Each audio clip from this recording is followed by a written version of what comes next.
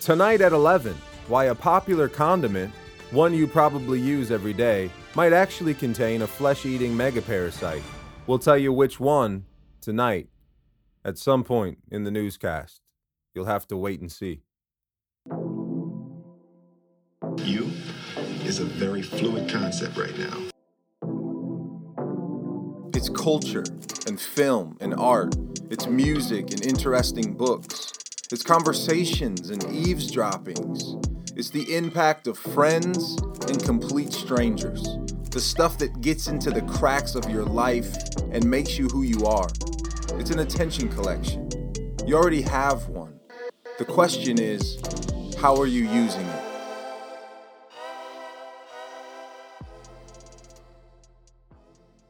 Hey friends, so I am happy to report the latest issue of Popular Mechanics just arrived at my house. And the weird thing is, I don't remember ever subscribing to Popular Mechanics, but it just keeps showing up every couple of months. Maybe someone gifted me a subscription. And listen, if that someone is you, thank you. I'm holding the magazine right now, and it's this minimal orange and white cover, and there are 3 headlines describing the articles I'll find if I choose to open it up. Here are the headlines. The Science of Making Alcohol-Free Beer, page 10. The Air Force secretly designed, built, and flew a new fighter jet, page 12. And why the first settlers on Mars will die there, page 22. Well, that escalated quickly. For fun, I like to imagine these 3 headlines. Instead of being separate, they're really just sections of one long article. And it goes as follows. A group of military scientists were working late in the lab one night, finalizing their breakthrough formula for a new, better-tasting alcohol-free beer, designed to boost morale for the troops whilst keeping them sober and vigilant at all times. And one of these scientists hears some commotion in the adjacent warehouse, which is strange because it's just a storage facility for decommissioned aircrafts. Or is it? Inquisitive by trade, this scientist decides to investigate further. And when she enters the apparently abandoned building, what she discovers is both wonderful and unsettling. Beyond the old bomber jets and long-grounded aircrafts, in the center of the room, our scientist spots something almost otherworldly. It looks like something out of a sci-fi film. It's an aircraft, that much is clear. But it looks, well, alien. Sparks are flying from what appears to be a welder of some kind, which coincidentally lights up a decal on the side of the craft. It's hard to make out at first, but eventually she's able to squint out 2 words. Space Force. It turns out a new branch of the Air Force has been preparing for a mission to Mars. They've been scouting out the first settlement there. Not a human settlement, no. The first settlers on the Red Planet are extraterrestrial, and the Space Force is headed there to launch an attack, to strike them before they strike us. And for the rest of this story, you'll have to read the next issue of Popular Mechanics.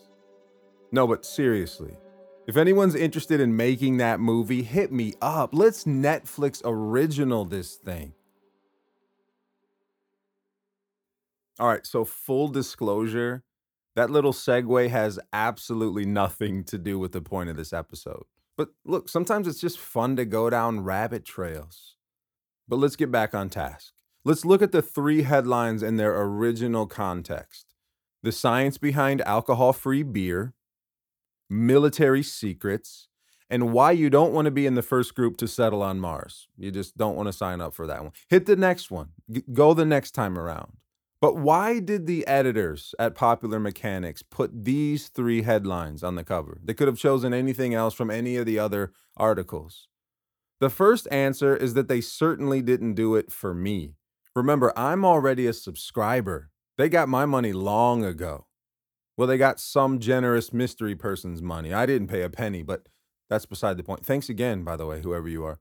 They put those headlines on the cover for the person in the magazine section at the grocery store, scanning the shelves for something interesting enough to necessitate a purchase.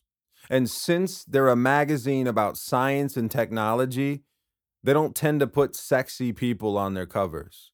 So they had to resort to a different kind of provocative. And what provokes people more than pictures of sexy people? Fear and the avoidance of death. And in this issue, Popular Mechanics killed two birds with one stone. The military keeping secrets from us, you don't say. And why the Mars crew is on a crash course with doom. It's like candy on a shelf.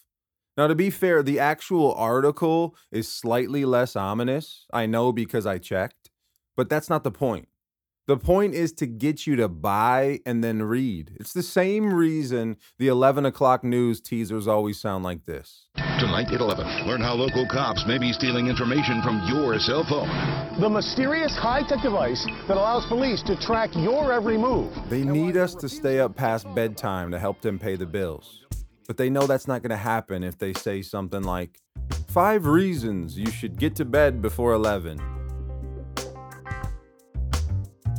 I talk a lot on this podcast about the things that shape us, all the inputs that inform and form us. And I think headlines and our response to them should be a part of that conversation. It reveals a lot about the things that drive us, our susceptibility to influence, the mechanics behind the whole thing. Stuff captures our attention all the time. Something catches our eye or causes our ears to perk up, and the next thing we know, we're down a rabbit hole of information we had no idea we even cared about.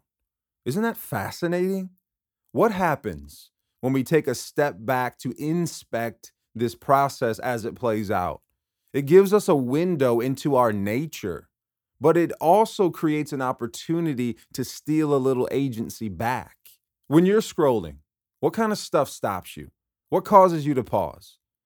Are you someone who tends to click on "the world is burning" headlines? If so, listen, there's nothing to be ashamed of. Fear and risk avoidance is part of our humanity. It's natural to want to know how our lives or the lives of other people might be in danger. But when we see behind the curtain, when we notice ourselves perking up at something like this, we notice also our ability to choose. And strangely enough, that's not always obvious because we easily just blindly follow compulsion. So there's a gift to be found in asking ourselves, why did I pick this up? Why did I click that link? What does that reveal about me? We know what it reveals about some publications. We know what it says about clickbait, but what does it actually say about me? And please understand, this isn't some attack on the media.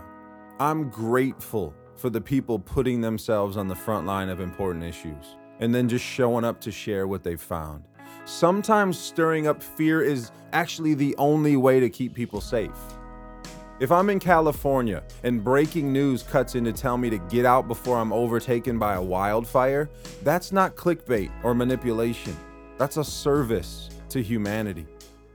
If someone on the front lines of a local or a global threat issues a sober warning about our need to take precaution, or even if they break down the situation in grim detail, that's not fear-mongering.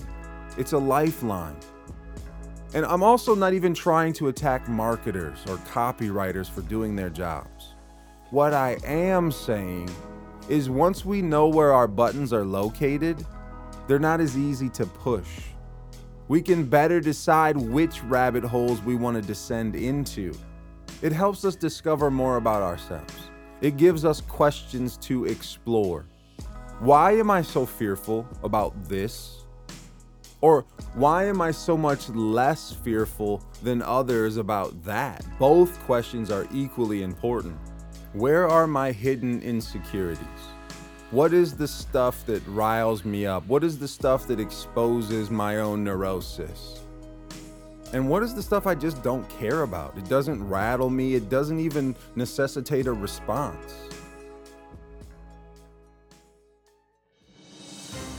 I'll answer these questions for you tonight at 11.